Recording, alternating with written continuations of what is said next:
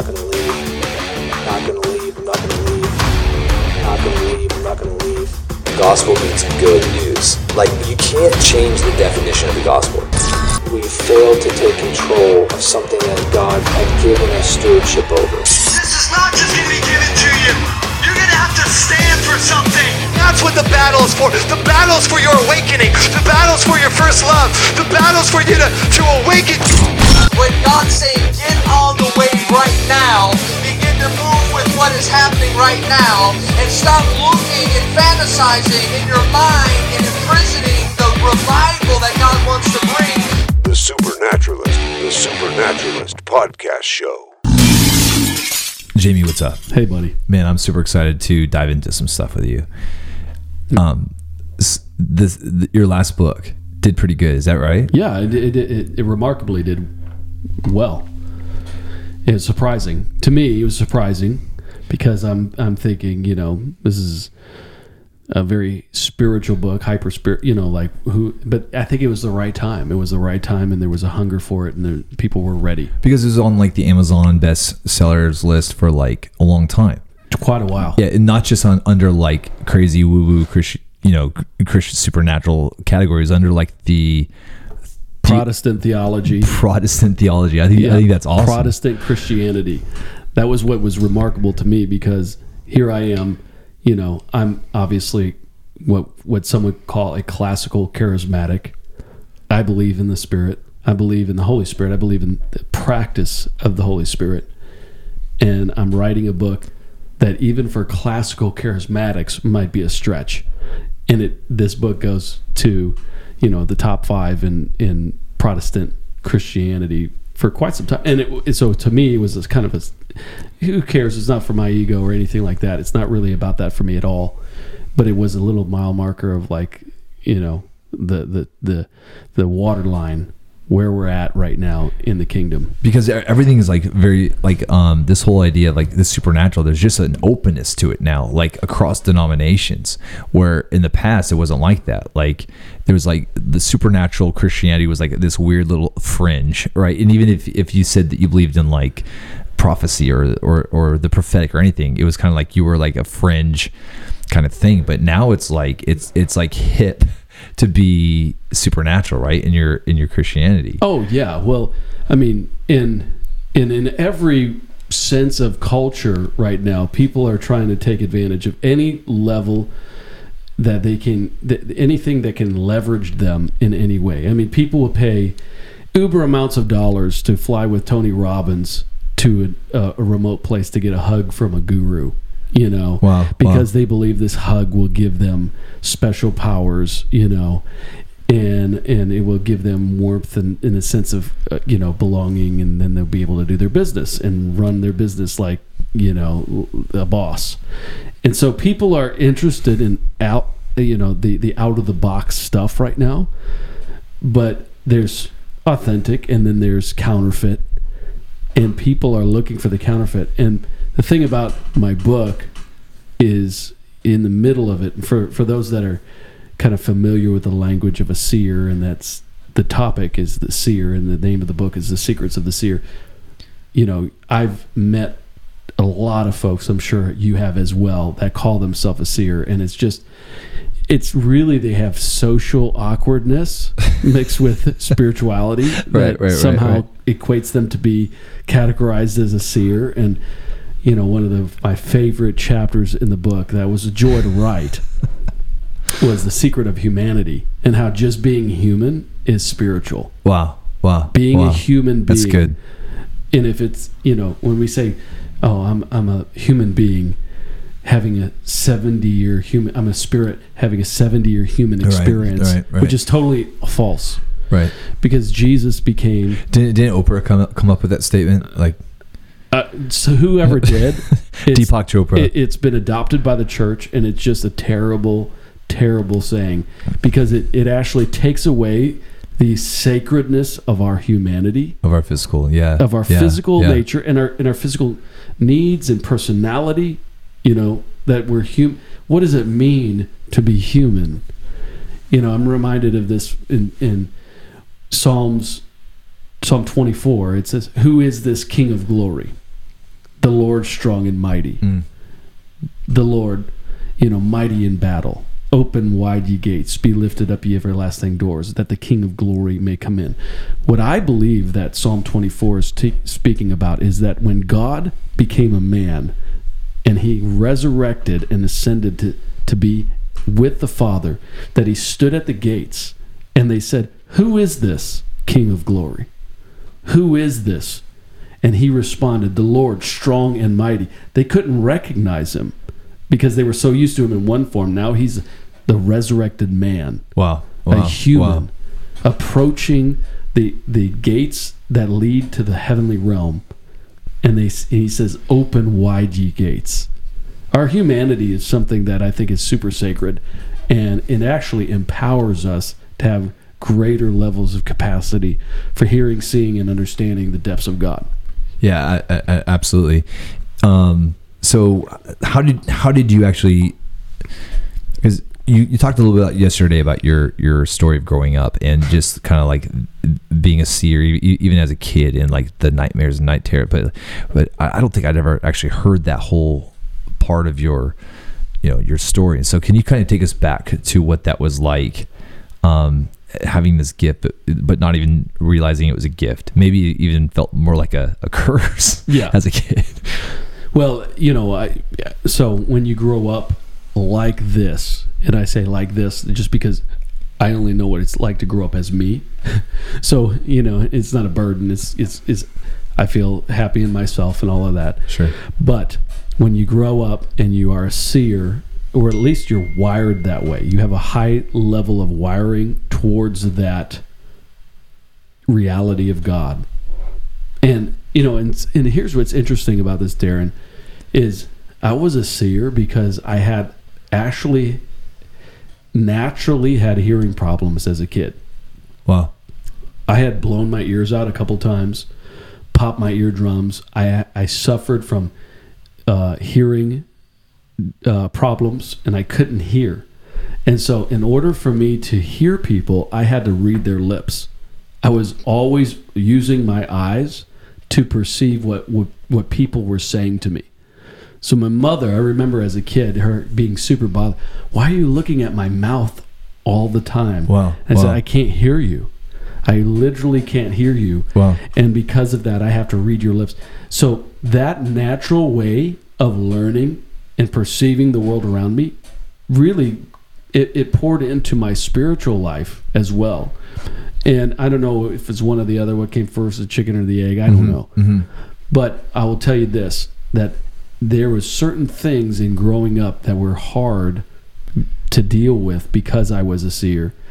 And it ended up in my in my spirituality, in my dream life and all of that stuff, that I actually started having some demonic encounters, and led me to hallucinations and other kind of demonic phenomena that I would wake up in a full-on hallucination, believing something absolutely crazy, and my parents would have to calm me down. They would call the ambulance. I would be shipped off, strapped down in a gurney, still in a frenzy, all of that, seeing the whole time. And so this became my sort of part of my childhood growing up. Wow.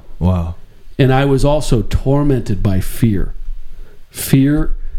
because I was so aware of this realm that was outside of me, and who do you talk to about this, right? But I had fear. And so I was radically delivered when I came to Jesus of fear. And fear, the type of fear was a fear of demons and, being attacked in my sleep and being suffocated. I remember so many times to a demonic presence suffocating me as a kid. Wow. And that fear of falling asleep, being suffocated. And so when I came to Jesus, I was radically delivered of that. Wow. And it doesn't mean I don't have nightmares. I still, to this day, have nightmares here and there, but it's not the nightmares, that on that level. And it's not nightmares. I think sometimes you get demonized if you have a nightmare. and we're categorizing a nightmare. I'm not talking about like a war vet having a nightmare or some kind of reoccurring fear or something traumatic, a flashback in their dreams, right? But if you have something that terrorizes you in the night, it actually can be that you have something, if it's over and over, you got to work through. But it's also just being a human. You're an antenna. You're a receptor to the things of the spirit realm. And Zechariah, even scripturally, Zechariah, the enemy invades this vision that Zechariah is experiencing. Wow. And this visitation that he witnessed, Joshua, the high priest, having. Out of nowhere, the enemy invades that realm. And so in the same way, I've had, heavenly encounters that all of a sudden just got invaded by something demonic, or was demonic before, and because it was trying to challenge or come against what could be sensed as I was about to have a real encounter from the living God. Now, like, you talk a lot about like the most of the trauma, like most of these traumatic seer experiences happen like at night, like when you'd be sleeping in like that's where a lot of this like heightened place, like this spiritual kind of state would happen at night.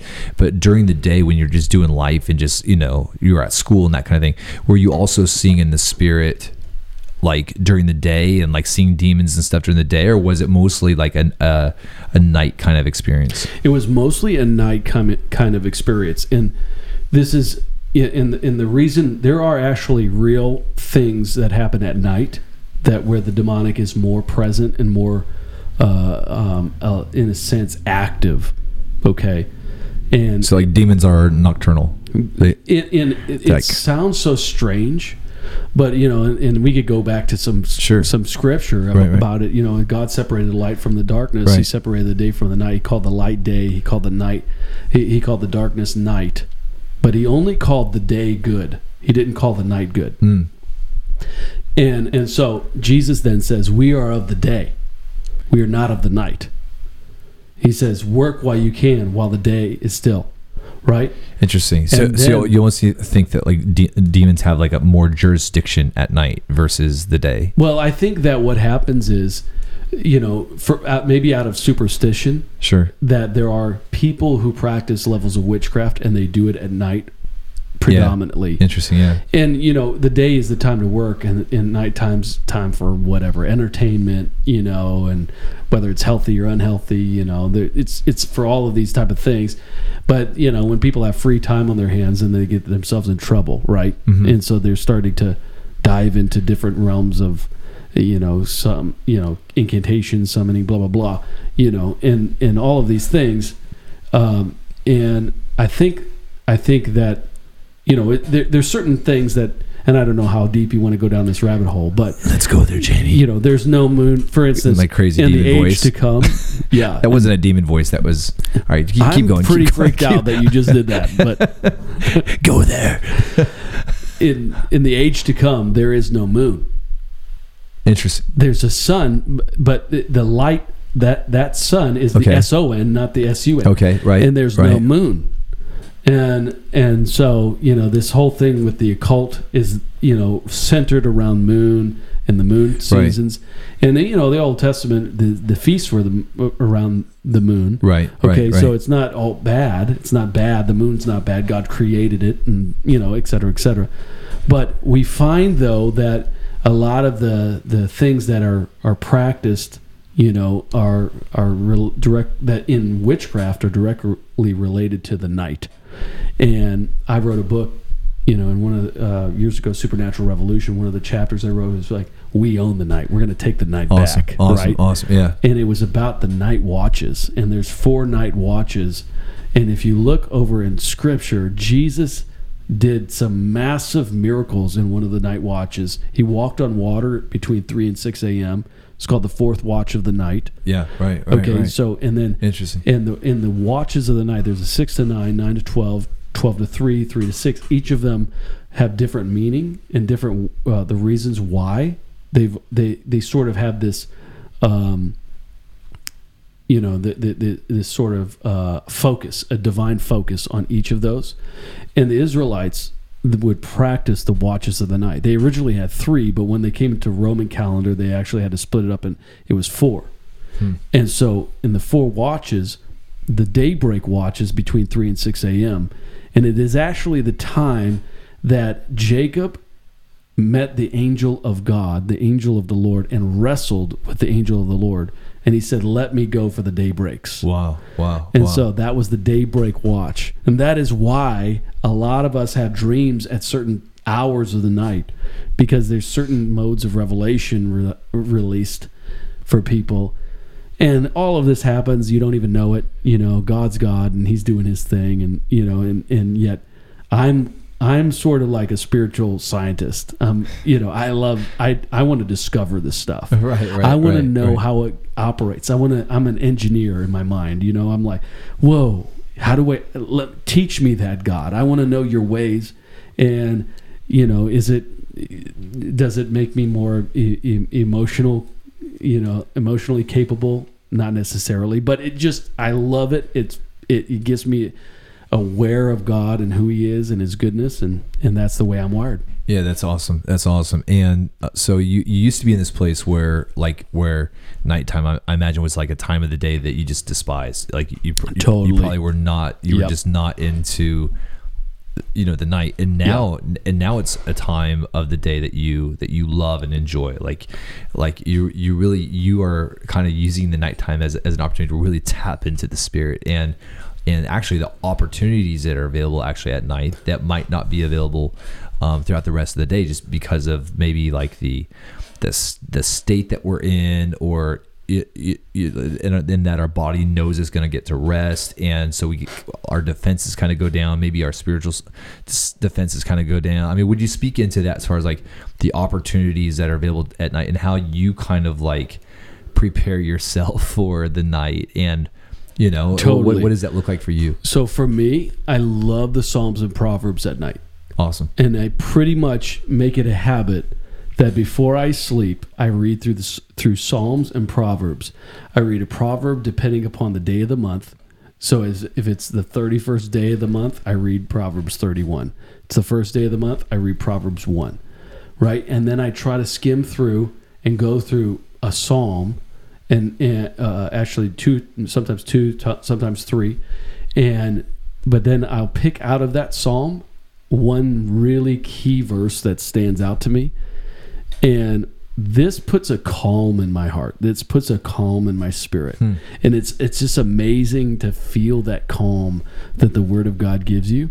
And the Proverbs, it puts a calm in me, and then I'll either one of 2 things. I'll put on the audio of the scripture, and I'll just play it in the background, and I put it on Psalms, starting off that psalm that I was reading, and it will run through the whole night. Really? Yeah. And so I have the Psalms playing in the background. Through headphones or something, or just right out of your audio, phone? right next to where I'm sleeping. Does that ever wake you up? Like, oh yeah, absolutely. Yeah.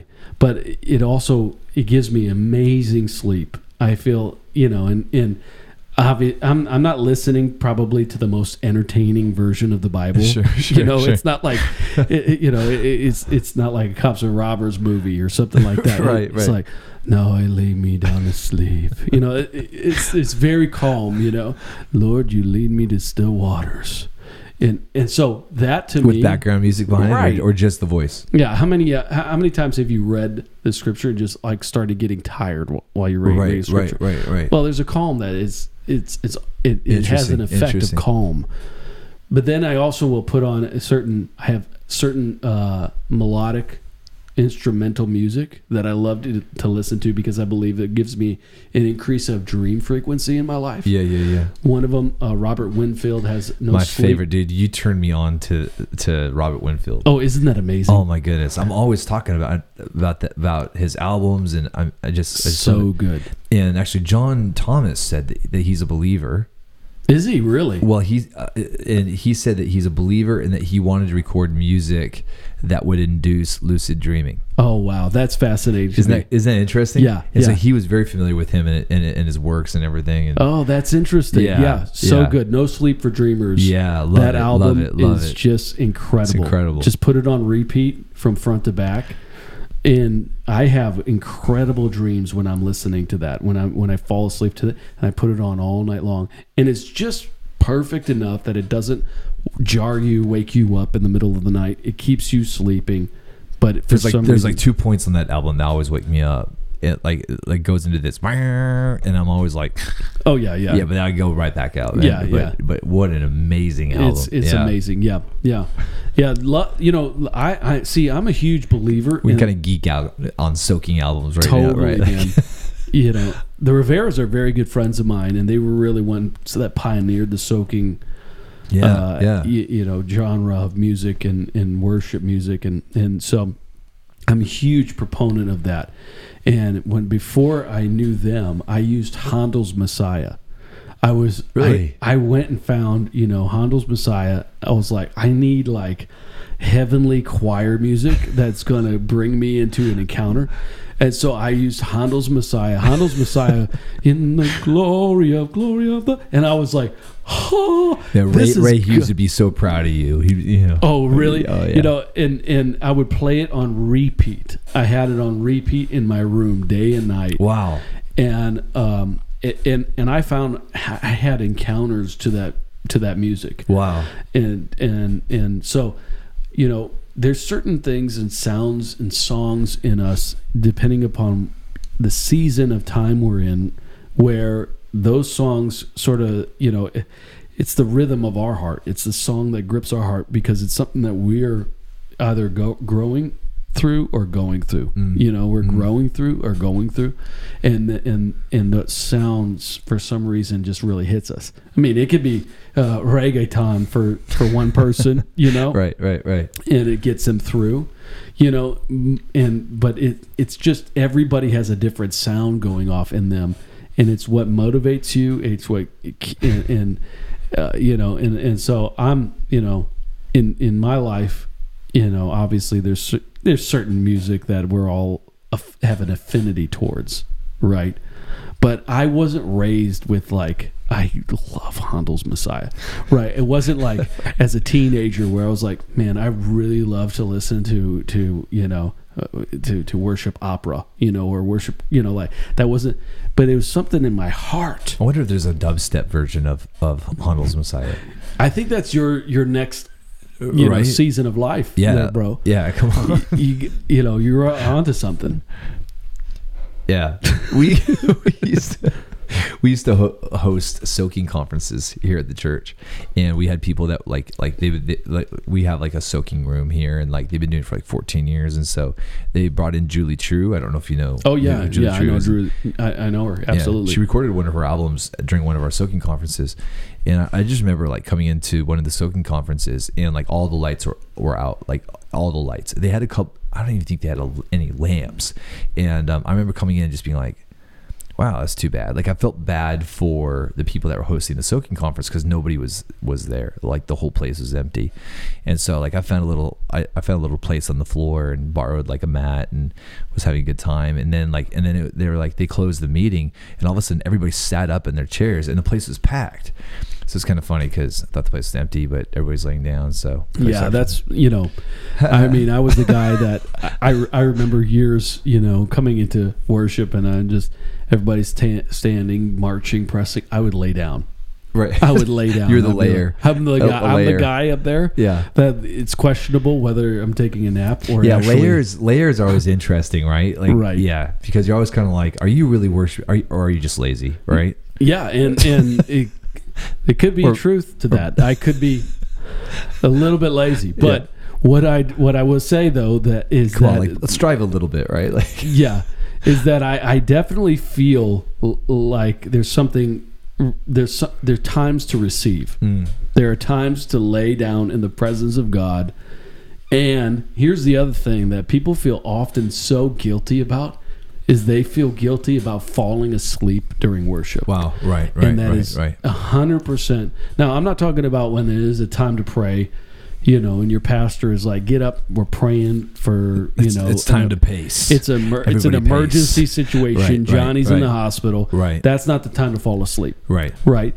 But when you are Adam and you need a soulmate, right, and God puts you in a deep sleep, you're not going to wake up feeling guilty, right? Because God did that. God put you in a deep sleep. He put you in a place where he could do something very specific in you and then make some changes that you were unaware of.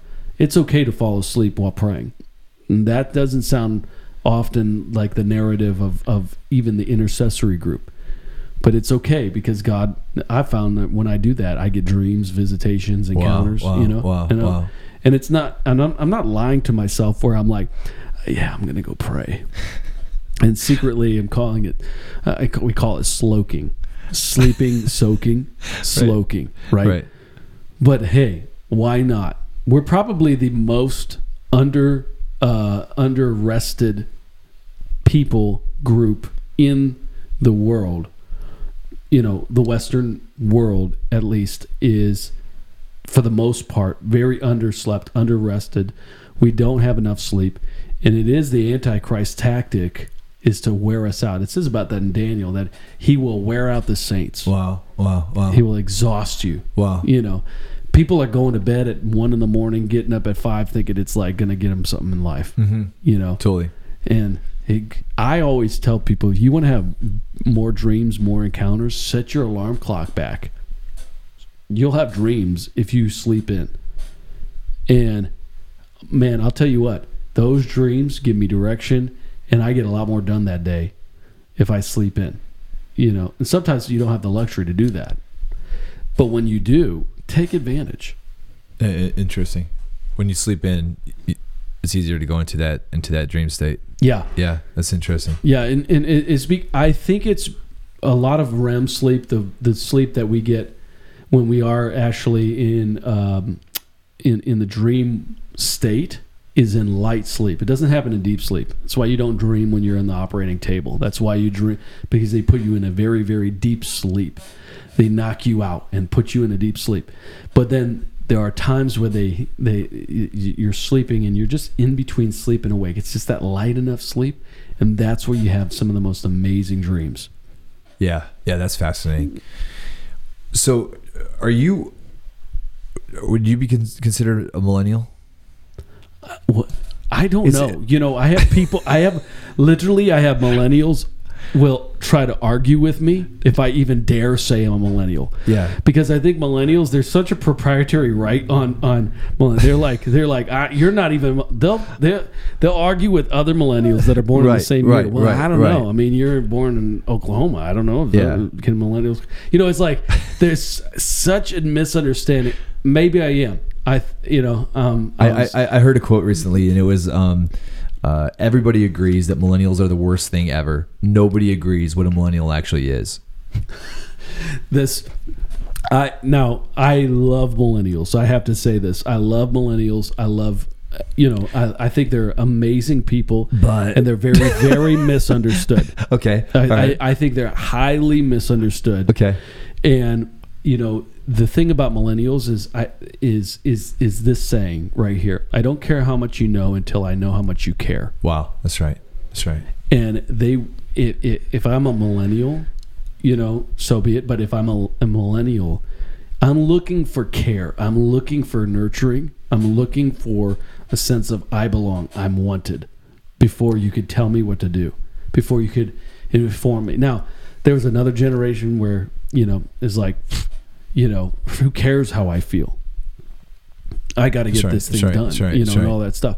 And maybe that generation needs to learn something, and the other generation needs to learn something from the other. I mean, we're all learning from each other, and now you got Gen Z coming up, and a dear friend of mine, Steve Robertson, and he's one of the world, leading experts on Gen Z. He's an amazing guy. And Gen Z's coming up, and Gen Z is like, I got a 6-year-old. That's a Gen Z right there, right? I got a 10-year-old. That's a Gen Z right there. And the Gen Z, they have a 30-second curation time where they will actually give you 30 seconds of their time to determine whether or not you will be in what they call a curated stream. And they're doing this subconsciously without even thinking about it. And, YouTube and Instagram and all of these different social media platforms have empowered them and almost programmed them to do this. And so, for me, like people don't even watch channels; they just curate channels now. That's right. Either they won't even watch a channel; they'll just tell you how many channels they got in their curated stream because they spend most of their time just curating information. They're like, "Whoa!" It's like the person that buys the book, but they don't read it. But the ownership of the book gives them a sense of feeling like I'm part of something, right? And so that's that next generation beyond millennials and Gen Z, and so. But yeah, I have good things to say about millennials. Yeah, that's awesome. It is interesting because of just the like the baton that's being passed from one generation to the millennial generation, and just some of the friction that's existed between like the moms and pops and the millennial generation. I know I was doing a conference with with Patricia a while back, and I landed and I got a folder as far as like, these are the things that we're going to be discussing. Here's some things I'd like for you to discuss. And one of the things that were, I remember being like the first question, but I don't think it actually was. And the question was like, why are millennials so entitled? And immediately I was triggered. I was like, immediately like, what are you talking about? And Patricia probably didn't even write those questions. Probably somebody else did. But it was interesting that started a series of conversations with some of the moms and pops about their interaction with millennials.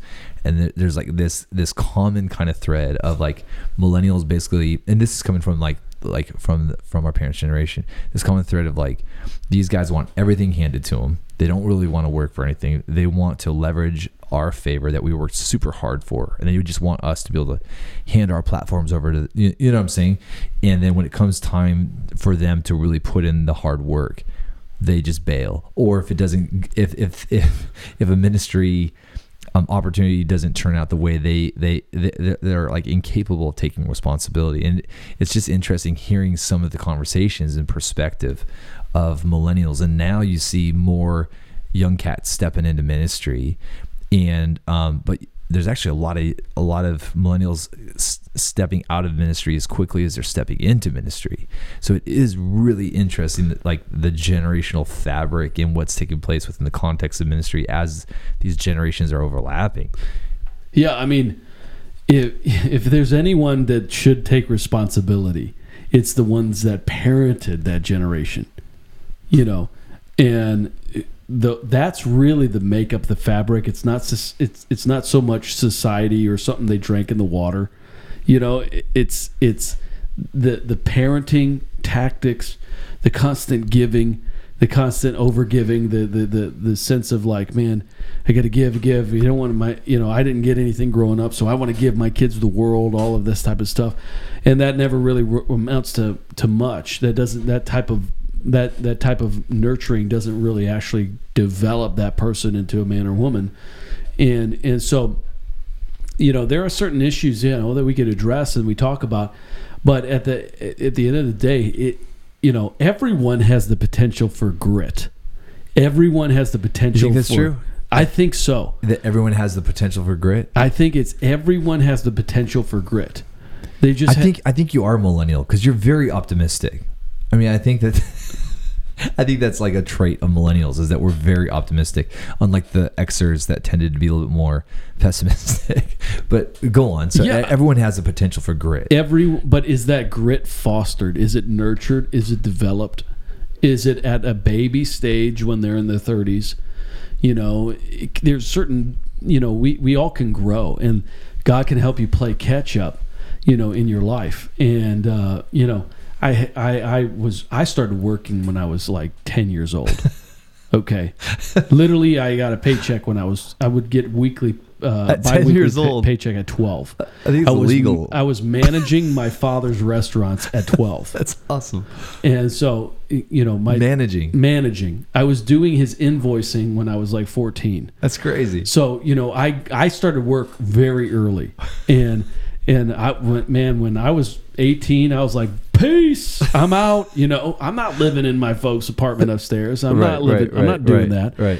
There's people that are doing that today, and it's just because they didn't get the opportunity to grow up, and they've been babied. Now, can they grow? Absolutely. Given the right set of circumstances and the right level of opportunity, everybody, there's a win for them. Not the fear of loss, but the opportunity to gain. And they have to see it, because your level of sacrifice is only dependent upon your vision and the magnitude of the gain of your vision. If you're willing to sacrifice, that's what Jesus did. For the joy set before him, he endured the cross, despising the shame. When it says despising the shame, this word despise means he took it lightly. Like Jesus on the cross took it lightly. He was like, it's nothing. Compared to the joy that is set before him, he saw this beautiful scenery that was before him. A bunch of people reviling him, spitting on him, all this stuff. And he was like, you're the one. Wow. Jesus had like those, I don't understand that. But it's like when your kids are screaming and they're having a fit, and you're like, you're so darn cute. Like you're looking at your kid and you're like, it's like your son says something he shouldn't, and you have to turn away because you're like laughing. Right. But he needs discipline. But you're like, and I think that's the Father. The Father in Jesus was looking at us, and he had a capacity that was outrageous. In fact, Jesus didn't die a normal death. This is what is interesting. Even the cross couldn't actually kill Jesus. Wow. We think that the cross killed Jesus, but the cross did not kill Jesus. If he didn't give up the ghost, Jesus would have lived. Wow. His body would have recovered. He had divine DNA. Okay? He was the only begotten of the Father. And so when he gave up the ghost, he willingly gave it up. He gave up his spirit, and that is when he died. Interesting. Yeah, interesting. And so I think... And I've heard the same thing about the apostles. Yeah. This idea that the apostles were immortal and basically surrendered themselves unto death when that time came. Yeah, and I mean, that, I'm not sure about that. I don't know, but I think that there's possibility for that. I think they walked with Jesus, right? But even Jesus' death was so profound that it says this one thing. It's often overlooked that saints of old actually they had been awakened from their tomb. They had been awakened from their burial and walked the streets of Jerusalem. Crazy. And so, could you imagine that day? All of a sudden, like you're like, that's is that Abraham? Right. Oh my, who is that? And like you start to see these different figures because one man's sacrifice, and so. But back to about grit, I think that we all have the potential for grit. It's just the right circumstance, the right reward, and we could train ourselves to do this. That's what fasting does, right? I mean, look, I hate fasting. Let's just be real. I don't delight in fasting. I don't get it when people do. I feel like there's something mentally not there. When someone's like, man, I just so love it, right? But it's funny because I mean, when I don't fast for a while, I was with Lou Engle the other day, and I was like, we were having dinner. I was like, Lou, just your presence and watching you eat makes me want to fast. Like, can you pray for me that I would get this? Wow. And so the next day, and it was me and Danny Goki, and so Danny's like, that's good, let's do it. So so Danny and I, like, we all go over there and we were all praying, getting prayed for by Lou, and Lou's praying for us. And the next morning, I'm like, Danny, we got to do it tomorrow. Like, Like how did Lou pray for you? Was he like was he like, I give you an impartation for the hunger for fasting? Yeah, it was just a Like, simple like, was that prayer. kind of thing? It wasn't like that, but it was No. just like, God help these men to be strong and to say yes to you Cool. in this that they desire. Okay. right? Yeah. And he said, I don't know if I could give you that, but I'll pray with you. And so I said, okay. So That's cool. That's so cool. the next morning, I'm fasting, right? It's terrible. Okay, 12 so- hours later. 12 hours later, and this is after I had just devoured like a 16-ounce steak. Okay, That's what you're supposed to do. Right before you fast, eat the biggest meal of your life. yeah, and so I'm about to eat this 16-ounce, or I'm about to fast. I've just eaten this 16-ounce steak, and I'm about to fast. And so then when I go to fast the next morning, like I wake up, I'm like super pumped. I'm like, today's my day. I'm gonna fast today, right? Make coffee, because coffee is supposed to be like a hunger curb, curbs your hunger.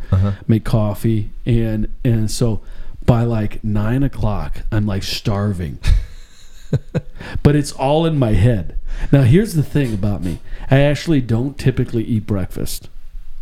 I don't Right. but because I had in my mind that I was fasting, it's like my body is like, you're so hungry right now. And I'm like, I'm weak. Oh, I start to feel pale. The feeling of being Right. pale. Like I start to feel pale, like my blood pressure is going down, my sugar levels are going. I'm like, I'm so weak. And it's all in your head, but it's developing grit. Wow. The next Wow. day it gets easier. And when you want to develop that grit, man, it's like delay it by an hour. Don't Wow. do a whole day. Wow. Just instead of eating at 8, eat at 9. Instead of eating at 9, eat at 10. Then push it back to the next day. And your motivation when you fast, is it to develop grit, or is it to be more in tune with like the Holy Spirit, or like what are you feeling inside when you're like, I know I need to fast now? Like, what are you actually feeling? No, I want to just qualify this and say, like, I'm not the fasting guy. Okay. So, when it comes to writing books, it will not be me who writes a book on fasting. Okay. So, but I have done long extended fasts, and I've done my long journey in that, and I've done the Daniel fast, the Jesus fast, all of those fasts. But I won't be the guy that's like, I understand it, because there's nothing fast about fasting. It is so hard and it is slow, but there's reward at the end. Now, what I will say though is, when I am fasting, I'm fasting usually for a specific focused purpose.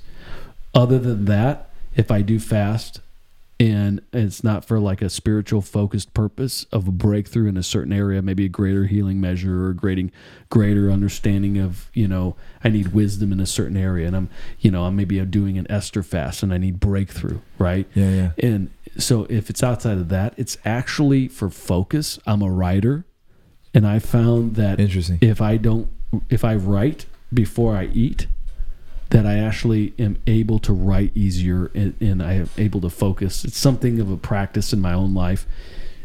Works different for somebody else, maybe a big bowl of cereal and, 4 eggs and bacon, whatever, like works for you, but not for me. And so whenever I do that, I'm like, I'm going back to bed. Yeah. Yeah. And so I just kind of delay the day and until later on in the day in doing that. Yeah, interesting.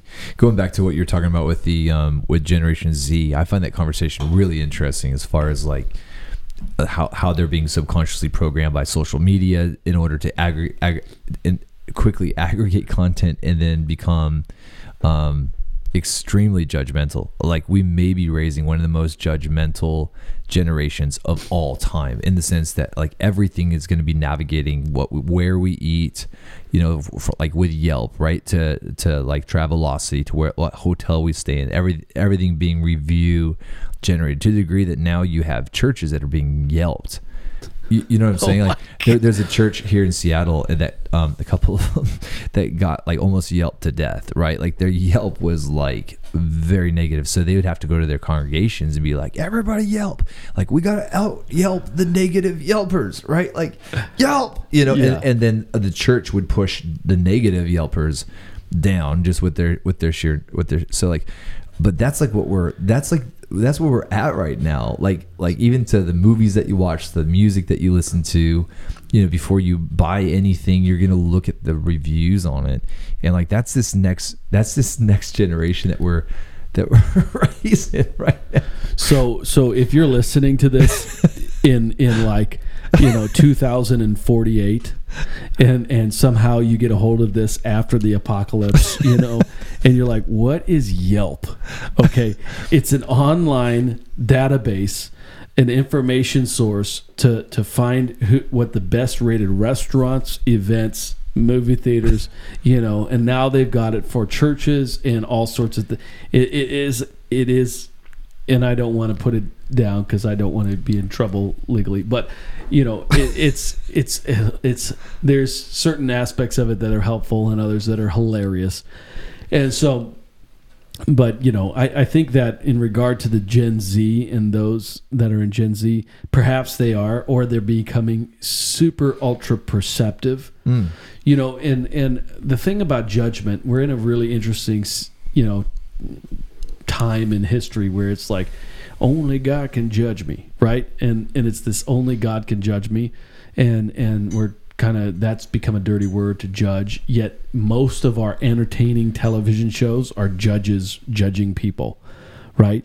Judging you on building a cake or judging you on your song, right? And so how are we like saying only, you know, you can't judge me, but yet we buy into this understanding of like, you know, when someone has a talent and there's someone judging them, and then it is appropriate. It's not inappropriate, right? And it's like the one verse that people that aren't Christians know, that one verse. Like they might not know John 3:16 or the 23rd Psalm, but they're like, I know that in the Bible it says don't judge. Like it says don't, you know what I'm saying? Yeah, well now it's actually not just, you know, those that don't walk in faith in Jesus. Now people are using it, Christians are using it as sort of an alibi. Wow. You know, wow. and there are cases where, yeah, only God can judge you on that, right?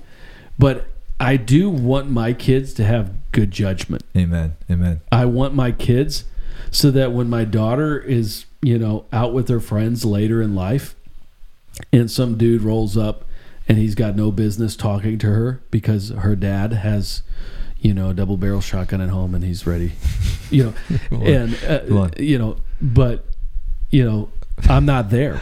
Right. So I'm not there to, you know, filter through the idiots that are trying to take advantage of my little girl. Right. And so I need to give her a sense of good judgment in life. Right. And not because she's saying that person's going to hell. There's no judgment that she can give that person other than a personal boundary. You don't have any rights to me. Right. And that is the type that we can have, and it's healthy, in saying, I don't welcome you into my space. This is sacred space in my life. I've made this sacred space.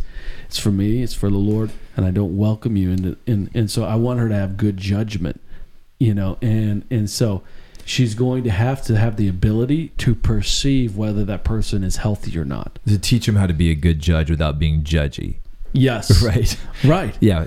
And that idea though is like, you know, you have to welcome everybody into your space and not have boundaries, right? Right. And so, you know, I think everybody's kind of learning right now the value of boundaries and power of boundaries. Yet at the same time, our boundaries should never compromise our love.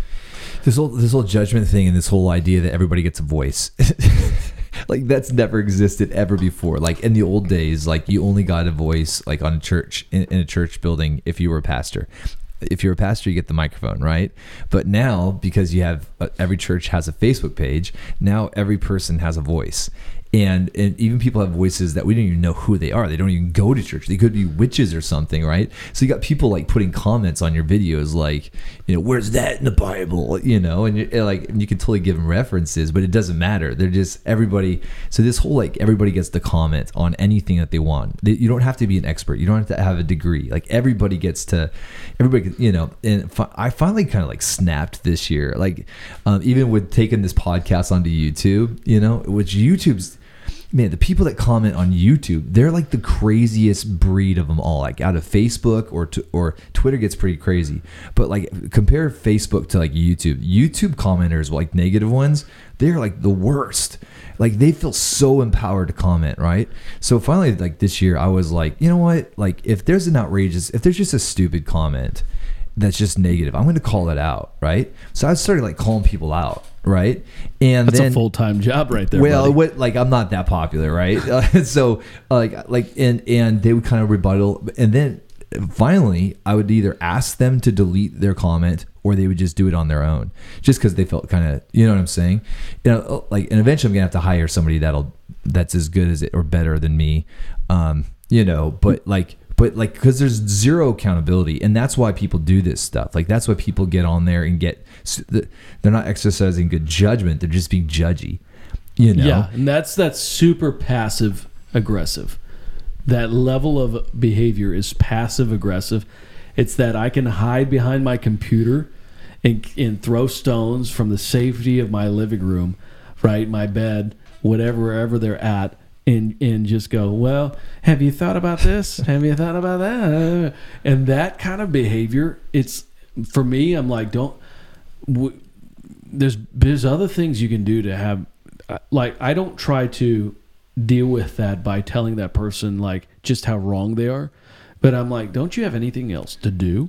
Oh, Like you're an important person, right? You know, and reevaluate, help them reevaluate their own identity. You'll honor them as a person, but then kind of dishonor how they're using their time. Well, I don't mean it like. Well, that sounded I'll kind of harsh. dismiss how they're Right. using their time. Right, like you know, you have better things to do. You know, but you're then an incredible person, but what you just did is not incredible at all. Right. Well, I mean, for them to take that time to sort of criticize something that I'm creating, Right. you know, Right. it's a waste of time. Right. It's a waste of energy, and so I'm, you know, I don't mind calling that person higher. Sure. You know, and so I think that when, you know, when we do talk to people in these forums, we should have a sense of redemption. You know, for instance, I'll give you the example, because there was something I was putting out there. It was a project I was working on, and I had everybody in the coming out of the woodwork that I felt like, man, these people just have so much time on their hands to do this. Who has time to do this?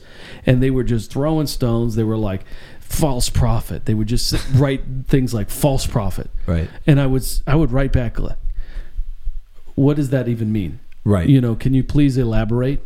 You know, or they would say things like, you know, in the last days there shall be, you know, men that depart from the faith and blah blah blah. Right. And I'd say that is an amazing scripture. So what does that have to do with anything that I'm doing right now? Like Right. That's totally unrelated to anything that I'm, you know, and every once in a while I would get in a real dialogue with someone, and they would actually come to a conclusion that it was just totally unnecessary for them to do that. And we had so much so that I had this one guy, and people were, he was really brazen. He was just, you know, going for it. He was putting me down and putting this down and all this stuff. And I said, hey buddy, you okay? You know, like, what's going on, man? You know, and then I started just being gentle with him, and just kind of, it was so cool because he came back all the way around, and he was like, well, I guess this is okay. You know, like, you're different. This is different, you know. And so to this day, like a year later, and he wrote me a message on Facebook, and the message was just basically, thank you so much for treating me with kindness. Wow. And Wow. yet I did call him out. It wasn't like a complete, like, you know, it's okay, you know, you're just hurt. I wasn't putting him down. Like, I wasn't like saying, oh, you're just hurt, that's why you're doing this. Right. Do you know what I mean? Right. I was actually saying, look, you have value, so your opinion is valuable. So let's talk about this. Why is it you feel like you need to speak it like that? Yeah. I mean, it's interesting because even with the whole thing of email, right? Like engaging a whole conversation over email, or anytime you're behind a computer you can access Google, which is like unlimited knowledge, right? So I think that there's almost this thing in like our generation and the next generation where we almost believe that we are unlimited in knowledge because anything we want to know, we can access it on a Google server versus from our own minds, right? So I think that there's like this false confidence, this pride, because if you know everything, you're going to have there's a potential for an enormous amount of pride, right? Yeah. So it's almost like you have almost a generation that's like becoming very, very proud in that they have like access to unlimited knowledge, but that only works like over email or over your phone, because if we're sitting across the table from each other, right, and we're having a disagreement, you can't be sitting there Googling stuff. Like it's got to come. Yeah. It's got to come from you. It's got to come from like what you've actually lived, what you actually know, like from what's actually been put through the fire. So like I once got an email from this guy that was coming after me as like this prosperity teacher and comparing me to Kenneth Hagin and Creflo Dollar and all the, you know, and just coming after me. And he had all these arguments and all these stats and all this stuff. And I realized that wasn't coming from his mind. It was coming from Google. So I said, hey, I will not engage in this kind of conversation with you over email. If you want to talk about it, you can come and meet me. You know, you could step outside. You want to, you know. And so he came to the church, and we had a conversation, and there was a humility that was in him face to face that he wouldn't have been able to have over email, and he flipped on his position. And that's amazing. Yeah, man. and I just think that there's something about like technology is an incredible blessing, but also there's almost a false sense of self that we can step into because we always got our phone on us. And if all of our human engagements happening over social, we can think that we're Doogie Howser, but not really, you know, but actually be quite incompetent when it comes to what we're actually living, right? Yeah. Well, you know, that brings up another problem in our disconnect in our communication and our connection with one another, right? Yeah. Technology cannot be the substitute for our connection with one another. Even if it's in confrontation, debate, or any of that other stuff, confrontation can be super healthy. Absolutely. It can be absolutely healthy. Absolutely. I'm not the first person to jump in a confrontation, but it can Sure. be super healthy, right? But at the same time, I mean, I've done this. I know, you know, when someone's calling me, and I'm in the middle of a meeting, right? And if I put "what's up," you know, and "what's up," like period, that to me, that communicates to them like, "What's up?" Like, why the heck are you calling me? And I'm really bothered, right? Yeah. So I like using emojis. Okay. I'm an emoji guy. So I'm like emoji. I'm like, hey, what's up? Happy face, thumbs up, bodybuilder. Thumbs up. You know, I'm like, I gotta use the emoji because I want them to know that I mean well in saying what's up. Brilliant. Right. Brilliant. But you know, when we read the scripture, when we're reading the scripture and we're reading over these amazing words that God is speaking, right? And we don't know his tone. Wow. You know, wow. And wow. that's why the scripture says his banner over me is love. Wow. Because it's his emoji over us. Wow. That's his good. emoji That's good. over us is love. That's good. So when we read him, whether it's being kind and promising or correcting or whatever it is, all of it is like, I love you. You know, like, know that I'm in your corner. I love you. And I'm saying this for your betterment. That's really good. I'm saying this for your profit, for your blessing. And so his banner, his emoji over us is love. That's really good. Yeah, that's awesome. Yeah, I mean, I almost think that when it comes to like, if somebody calls me, it's like, it better be an emergency. Are you sure you're... I like to be, actually, if you leave a voicemail, it better be, like, to me, there's nothing more rude than leaving a voicemail. Like, I gotta, like, you know, and then people are always asking, like, did you listen to my voicemail? I was like, did someone die? Right, like, oh my gosh, Darren, that is like, hilarious. I am not like send that. a text, you know, send a text, and then, but if it's, you know, even a text, like, maybe send. How do you like people to contact you, Darren? Send an email. You don't like criticism If it's on an YouTube. You don't like phone calls. Okay, apparently you don't even like text.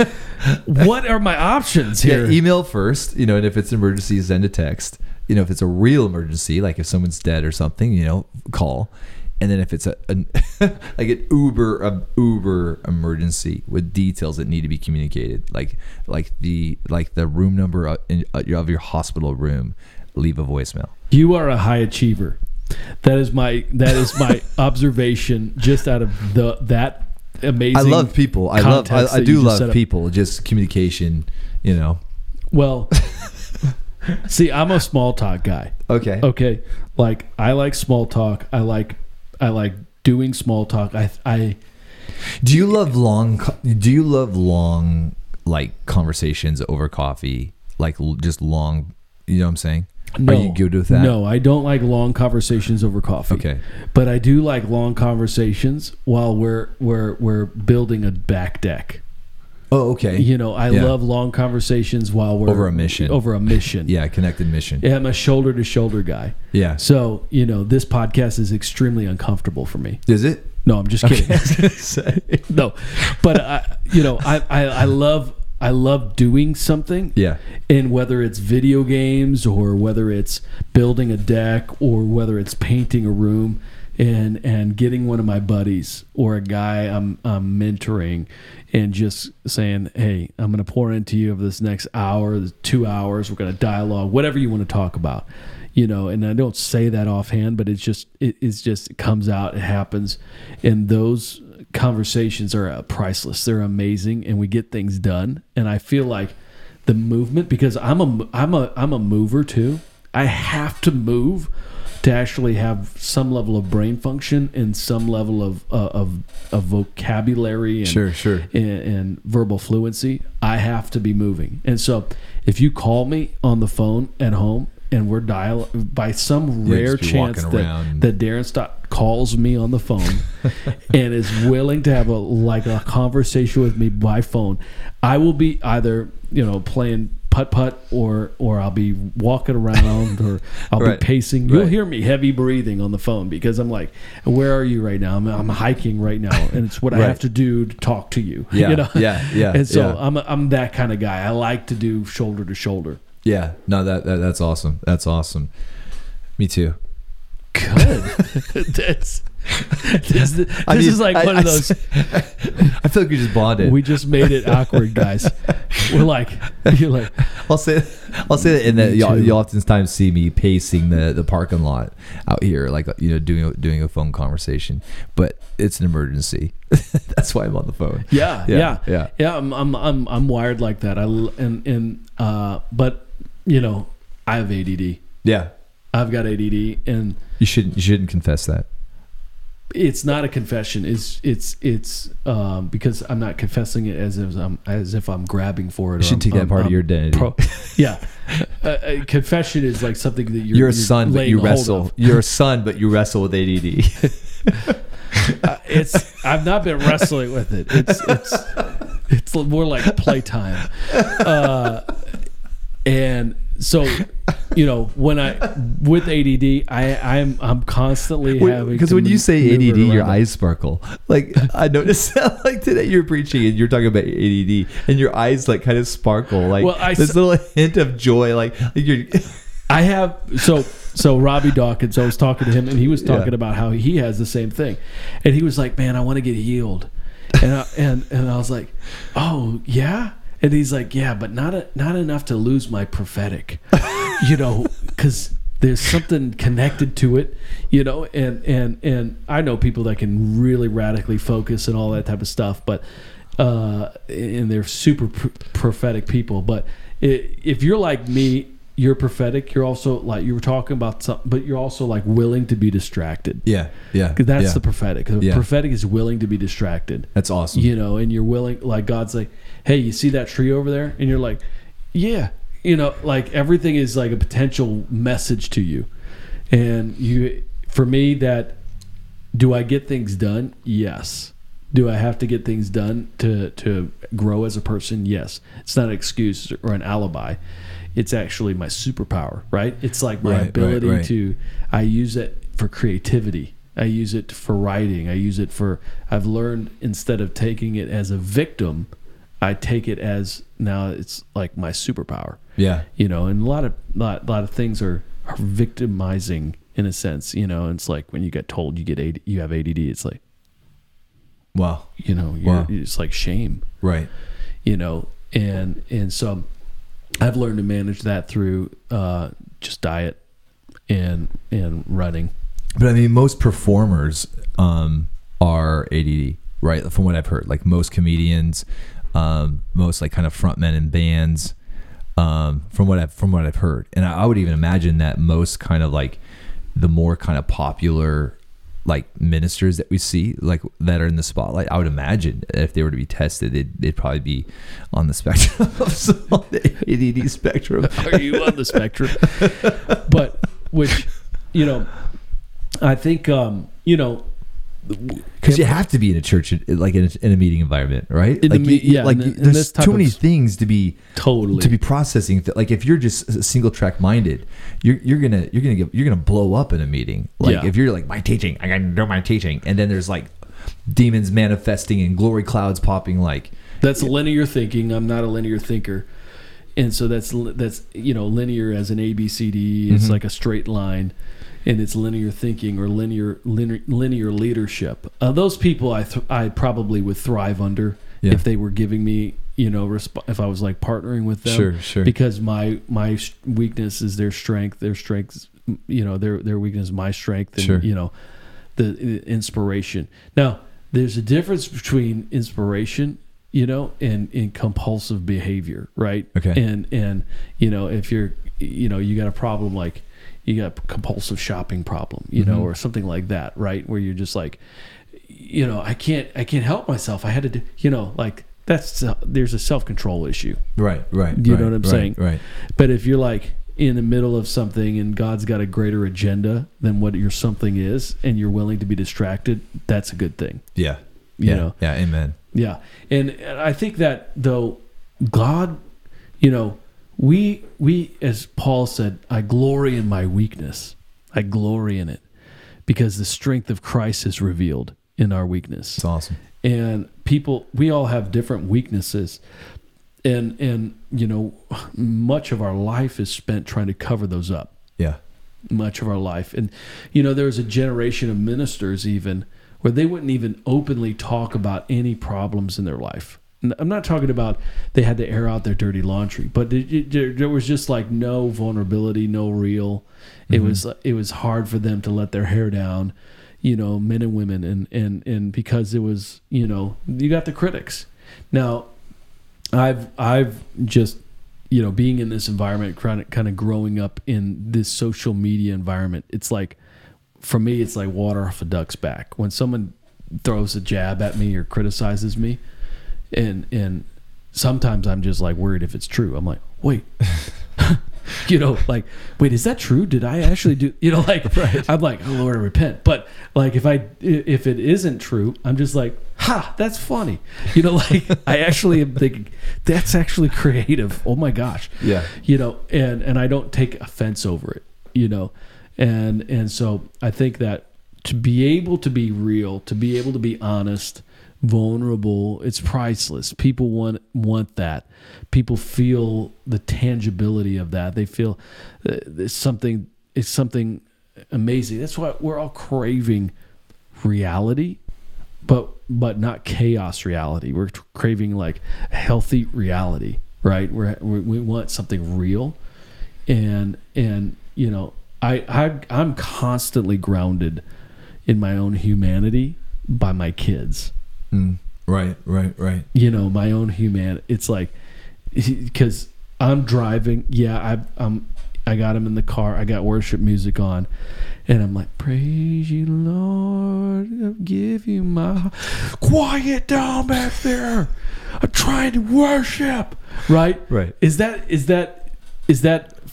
not real or what? Because we have this picture of someone. Now they're the Mother Teresa's out there that it's like, man, nothing can get under their skin. I'm not a madman, but I'm talking about, just there are moments where you're just like, oh, Lord Jesus, and then you go, a breakthrough. I feel good, Lord. Thank you, Lord. And in that sort of realness is not even a conversation a certain generation was willing to have, because people would take total advantage of that and tear them apart. And for whatever reason, culture has been embracing this model of leader and willing to embrace a model of leader that, I'm not talking about they're reckless or they're a maniac or anything like that, but they're willing to embrace a leader that has a broken leg, like Jacob. When God wrestled Jacob and Jacob gets up and he's got a limp because the Lord touched his hip, and he touched him in a way that he forever would walk differently, he became the leader that God wanted him to be. And in fact, if you follow up with the rest of the chapter, he goes out and he faces his brother he's been avoiding for many years. He faces him and he repents. He reconciles to his brother, and there's a healing moment. And it didn't happen before he got his hip, taken out. He was now walking with a limp. His weakness, and it was like done by God. Yeah. It was God touched him. Yeah, it's so good, man. It's so good, especially when we're talking about like contrasting generations, right?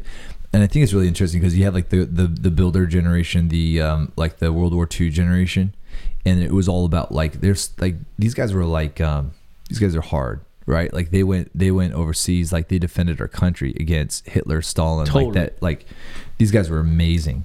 And then they came back and they're war heroes, but they still have to bust their butt in order to provide for their family, right? Like the whole like Depression era and all of that, right? And then so there's like this culture of honor, kind of like you will honor your authority, you will honor your father and mother because they have busted their butt just so you can have some beans. You know what I'm saying? Totally. But then you have like our generation where we don't even understand that. Like we've got like Saving Private Ryan, and we've got like these movies that we can watch, but we don't even understand that place where like there's like a tyrant dictator that wants us all dead, and we're about to leave our families to defend our country, to defend our, you know what I'm saying? And what I wonder is like if that kind of that honor culture, it has now shifted into this very like, where everything's videotaped, and we in the most people that deserve the most honor, we get to see the most all their mistakes, and like kind of like the hashtag failure kind of culture, right? Where you can watch fail videos on YouTube all day long, and there's just kind of like this place where there is no privacy, but we still kind of respect people even though we see, and so it's almost like the reality TV show like vulnerability culture right now, where if you're vulnerable, if you're weak, but you can still show a certain level of vision, people will respect you, and I'm just wondering, I think that we got to be careful to not use our vulnerability as a manipulative tactic to get our foot in the door to get people's attention. You know what I'm saying? Oh yeah, it's got to be genuine. It's got to be from your heart. It's like the real thing. It's not like a. And I say that because I think that like generationally, like generations are still kind of stuck in their paradigm. So you have an older generation that's like, I'm still not going to show you any weakness, but then you got like a younger generation that's like, look, I suck. I'm a sinner just like you. You know what I'm saying? And they're like these. You see these extremes, these contrasts between generations, and I just think it's really, really interesting. Like, Oh, totally, yeah. And I think I get what you're saying, because none of it should be. Look, I mean, I remember my daughter had a dream, and she said, "Dad, there was this robber." She said, "This robber came through the door and shot you in your leg," and I was like, "What? Oh no!" Like, because I know what dreams mean, and or at least I'm familiar with some basic level of dream interpretation. Wow. And so she says, and then you went through a healing process, Dad, and when you stood up. For me, 2018 was like a very difficult time in my life. Wow. On a ministry level, I was like, things were exploding, breakthrough. On a personal level, I was being broken down. Wow. And I was going through some personal stuff that was just tearing me apart, but yet I was going to make it. Wow. I determined this is not the end of my life. This is not the end of me. Right. And but in regard to the future, I knew I had if I could just get to the end of this year, I will break through. And she said, and Dad, what happened was after you got your leg shot, your leg was broken, and you laid down. You went through a healing process. You laid down in a dream on a lily pad in a pond, and then you got up, and all these other people with broken legs came around you, and you became like the father to the people with broken legs. Wow. And then there was like animals there, and they were like funny animals and silly animals, and they were all around you, but you had a broken leg that you had been healed of, but you were able to be a father to these broken leg people and a generation of the broken leg. And so my daughter's 10. This is like, she was 9 at the time. So, when your daughter is 9 telling you this dream, you're like, and so I went through the broken leg. My leg was broken. Wow. And I got up this year, and I'm like, man, and what has emerged out of me is a genuine desire to help people, to love people, to care for people, and walk through with them through the problems that they're facing. Wow. And a lot of it, there was a time in my life where spiritual fathering was like sort of like the haunting idea. It was like almost like torturing me. Like, you got to be a spiritual father. I was like, I don't have it in me to be that. I don't feel it. I'm not that. Like, you're hearing that from other people, or you're hearing that from your own self-talk? Both. I was hearing that from other people, then I was hearing that from my own self-talk. And so, you could read like books on how to be a spiritual father, start implementing strategies of what that looks like, start being vulnerable intentionally, all that stuff, blah, blah, blah. And then you're just like you said, just using it as a way to get your foot in the door. And it's not actually you. It's actually just a tactic so that you could create more followers. Wow. Do you know what I mean? Absolutely. And I think Jesus, the thing that was so magnetic about Jesus was when they saw people, when people saw Jesus, they saw the Father. That's right. That's right. But yet he had a way of saying, like, only call God your Father. He was like deferring constantly to the Father. He was just like, look at him. He's amazing. I came to reveal him to you. And so I think this idea in this generation of vulnerability and all that stuff, it's not at all to be like, I too can relate to you, small man. Like, it's not like that. Right. It's that will be broken off of you so quick. God will God will be radically against that in your life, because that's elitism. If you're like using your own weakness as like an advantage over other people or anything like that, and that's not true maturity. That's not true leadership. Do you know what I mean? Yeah, absolutely. And so I think the enemy is very sly about manipulation and using, the enemy is also very sly about emotional manipulation. One way to manipulate people is like you just tap into their. If you are an aware person,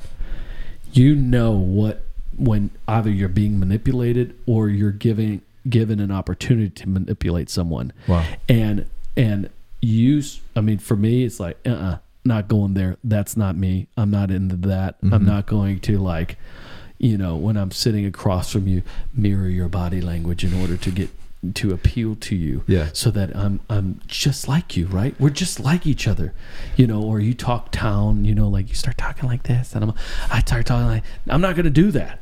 I'm going to be me. Do you know what I mean? Yeah. It's like all of these different strategies just to manipulate people towards your goal. Wow. That's nonsense. That's junk. And it's the world trying to give us tools of manipulation. You know what I'm saying? Yeah, absolutely. It's like when you go in and you're in an interview, just mirror I'm not against that, but I'm talking about when you're trying to get people to follow you in your purpose and in whatever it is that God has on your life, or at least you want to partner with them in a similar common purpose.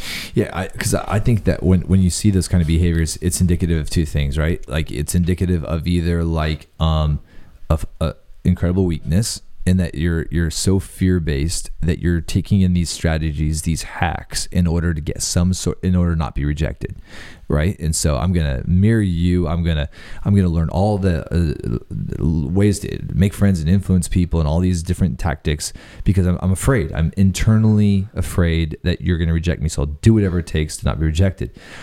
But there's another side of that. You're not necessarily reading all those books, but it's like you're intuitively already there, and it's like you've mastered all of these techniques.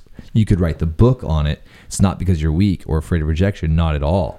Like you will be in control. Like if you're in the room, you'll be in control of the room, right? And it's that place of like devious, like almost tyrannical, manipulative. So there's that place. But I think that when we see those red flags in ourselves or in others, paying attention to those red flags and really dealing with it in our own hearts, because I'm sure we all go through times when we feel weak and we try to overcompensate somehow, or other times when we're getting proud, we're in a series of wins and we're falling into bad habits in order to get people to kind of like bow down to our authority. Right. You start playing to the crowd. Wow. Start. Jesus didn't play to the crowd. Wow. He wasn't like, hey, what do you guys want to do? Like, and it wasn't him like, oh man, they really want to hear this message. He wasn't trying to get 5 stars on his like page. Yes, he wasn't. Now he also wasn't just like arrogant and mean spirited. He was love. Jesus was embodiment of love, right? If you've seen him, you see the Father. God is love. So he's the embodiment of love, but he only did what he saw the Father do. And so here, Peter, one of his best friends, says, hey, Jesus, I got a great idea. Oh my gosh, so good for us to be here. Let us build 3 tabernacles, right? One for you, one for Moses, one for Elijah. And Jesus is like, and the Father's like, this is my beloved Son. Listen to him, right? And then there's another moment where like, hey, Jesus, you're not going to go to the cross. I'm gonna stand in the way of that agenda.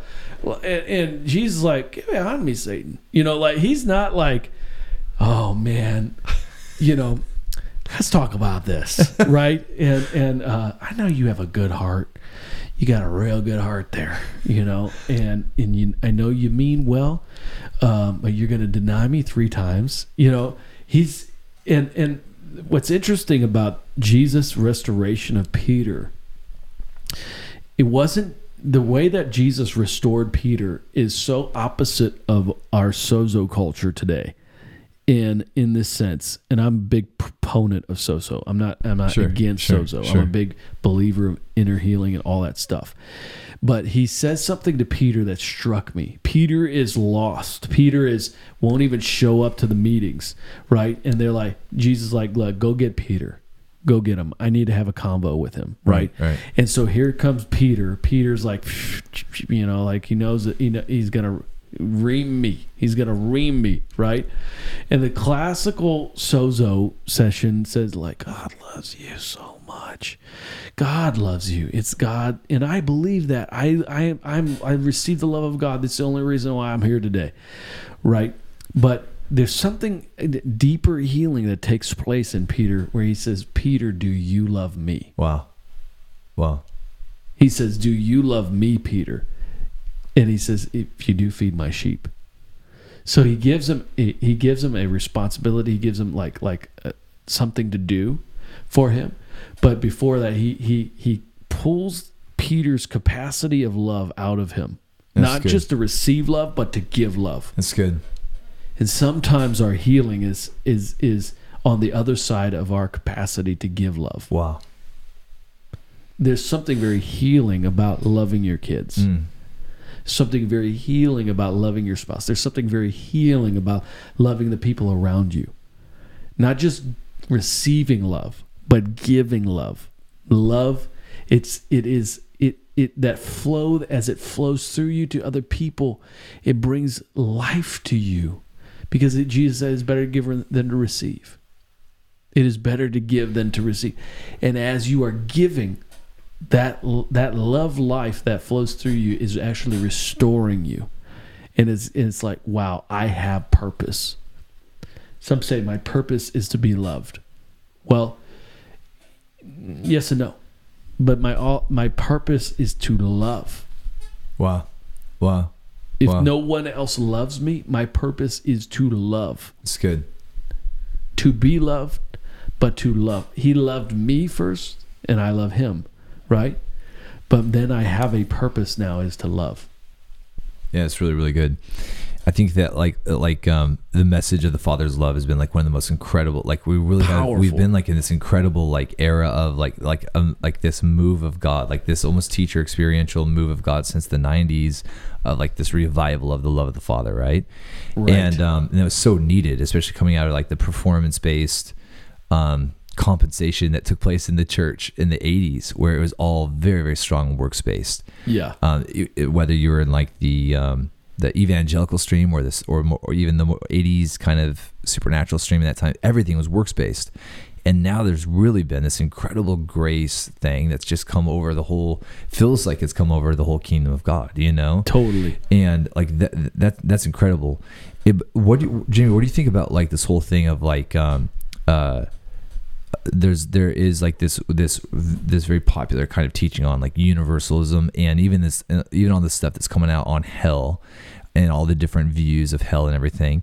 Do you think that this is a healthy part of like the love and grace kind of like movement, as far as like really discovering the character and nature of God, or are there some things happening that you're like, man, I'm kind of worried about the trajectory of where this is going? Not that it's love that's taking us there, not that it's grace that's taking us there, but there is a very popular form of like, yes, Jesus is the way, the truth, and the life, and yet no matter what you choose, if you choose Jesus or not, there's life for you, if that makes sense. Yeah.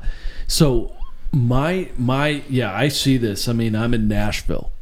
So Nashville's like a hotbed for all these different, ways of thinking and believing, and a lot of, because Nashville, there's a huge amount of, young adults and 30s, 40s and 20s, and, they're all kind of experimenting with their faith because they grew up as, I call them a McChristian. It's like they like it's like they were born and raised in the environment, but they never got to really explore their faith by themselves. So what the difficulty is because they never really found for themselves. Maybe the third generation Christian, the fourth generation, like for me, I had my wild moment, and I came to Jesus, and I'm so grateful. I don't look back at all at that stuff and be like, whoo, those were great days. Right. Like those were, I was lost. Right. I was terribly lost. Right. I was a mess. And Jesus found me, and joy came in my life. Joy. I felt joy. I felt happy. I felt peace. I felt love. And so now I look back and I'm like, no, I don't want anything to do with that. So what the thing is that they'll do is they'll include other belief systems. They won't necessarily say abandon Jesus, but they're just like, well, it's Jesus plus. It's Jesus plus. And it's all these other different things, because we got to coexist, right? And this sense of like, this working together with everyone else and coexisting and all that type of stuff. I don't turn down opportunities to hang out with people regardless of whether they're this or that. That's not me. But I will say this though, that when it comes to leaders in the body of Christ communicating, it's like one thing if Jimmy over there is wrestling with his faith, and he doesn't know what's right, but he's not a teacher. He's not he's not, he doesn't have a podcast on it. He's just a person dealing with it privately or dealing with it with his friends. But then the other group that is now teaching it, those are false teachers. Right. Those are false teachers. That false prophets. With the emergence of true prophets, there's going to be false prophets. With the emergence of true teachers, because the wheat and the tares grow together, Right. right? And so now what we have is like a reformation going on. The Reformation was 500 years ago, the original Reformation. Now we're in another Reformation season, and things are on the table that maybe shouldn't be there. But yet, while the tares are growing, the wheat is growing together, and they're growing together, and something good's going to come about with it. Something good. It's not all bad. It's going to be distinguishing between what is true and what is false. Okay, but what I will say though, is that we are losing certain fundamentals and certain things that we understand because we're trying to paint a nice God. A nice God. God is so nice. Jeez, he's nice. Oh man, he's like so nice, and like he wouldn't say anything bad to you, right? And when you hang out with them, but when you look at Jesus, and it really comes down to what people are doing is they're going, well, everything has to boil down to who Jesus is in Matthew, Mark, like the way he behaved in Matthew, Mark, Luke, and John. But the thing is, if you don't take the book of Revelation and see Jesus in the book of Revelation, like every experience or it says that Jesus said it's better to give than receive. But do you know that is not in Matthew, Mark, Luke, and John? That is a verse that Paul said, even our Lord said it's better to give than to receive, right? And so there's certain aspects of Jesus' nature and what he stands for that are outside Matthew, Mark, Luke, and John. They're all through the book of Acts, in the book of Revelation. They're the experiences of the Apostle Paul. And in Revelation, what does Jesus do? He shows up, and here the same person that is leaning on his chest falls in the Last Supper. It falls like a dead man at his feet. It talks to him like this is his first meeting with him. Jesus is talking to John. I am the one who holds the 7 stars in my, it's like they're meeting for the first time. Yet they've walked together for 3.5 years in his earthly existence. For me, man, heaven, Jesus, if Jesus returned today, I would love it. I'd be but I want my transition into heaven to be one seamless transition. Wow. I don't want it to be a shock and awe thing where I'm like, oh my gosh, I can't believe I want it to, and so I'm taking my time here to really study to find out whether those things that maybe even that I've been given are true, authentic. And I'm not reading a bunch of opinion pieces on these things. I want to go right to the source, and believe the Holy Spirit. When I read that's the scripture, and there's talk, whether it's heaven, hell, or whatever conversation you want to have, but it's right there. Yeah, because we've needed this era of your good Father is who you are. Like we've needed this. Like we've needed that song. We've needed this this Father heart movement, right? And it's really, really good. And yet, if our only definition for God is by looking at the lenses of what a good daddy looks like on earth, there's a whole part of his character and nature that we miss out on. And because it behold the goodness and severity of God, right? And what I'm seeing is there's a lot of redefining the Bible, a lot of redefining the character and nature of God, and a lot of just interesting hoops that people are jumping through in regards to the Old Testament. Totally. And what's concerning me is that when people are using this argument all the time, and the argument is, well, you're as a father, would you do that to your kid? Or as a father, because like as a father, I would not let my children wander in a wilderness for to let them die, so that what I'm saying, like as a father, I wouldn't say, hey, sacrifice your son to my, like these. So I almost wonder if that's even a fair like a fair way for us to discern the true character and nature of God is looking at our own capability of what we're capable of doing as Father. You know what I'm saying? Well, there's so much there that is lost in translation too, because they're not taking into the context of things, and so then, for instance, it says, in my anger, I hid my face from you for a little while. Mm-hmm. Right.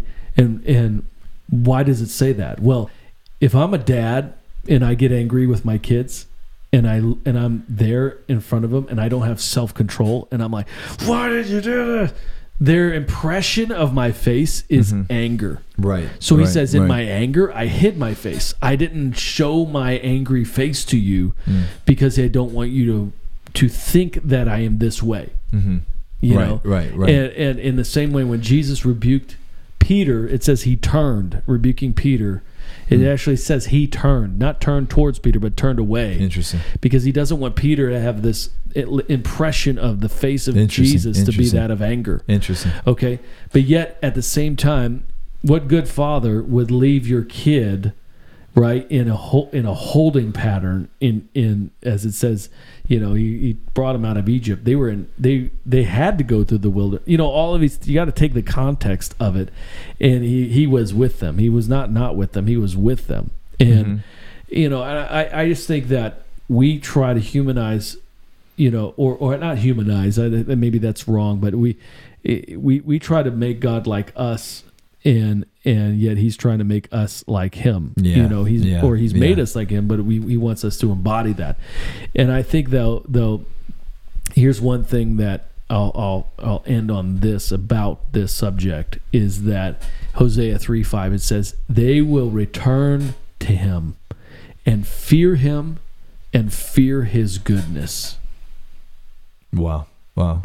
He is so good. Yeah, it's good. It's scary. That's good. It's good.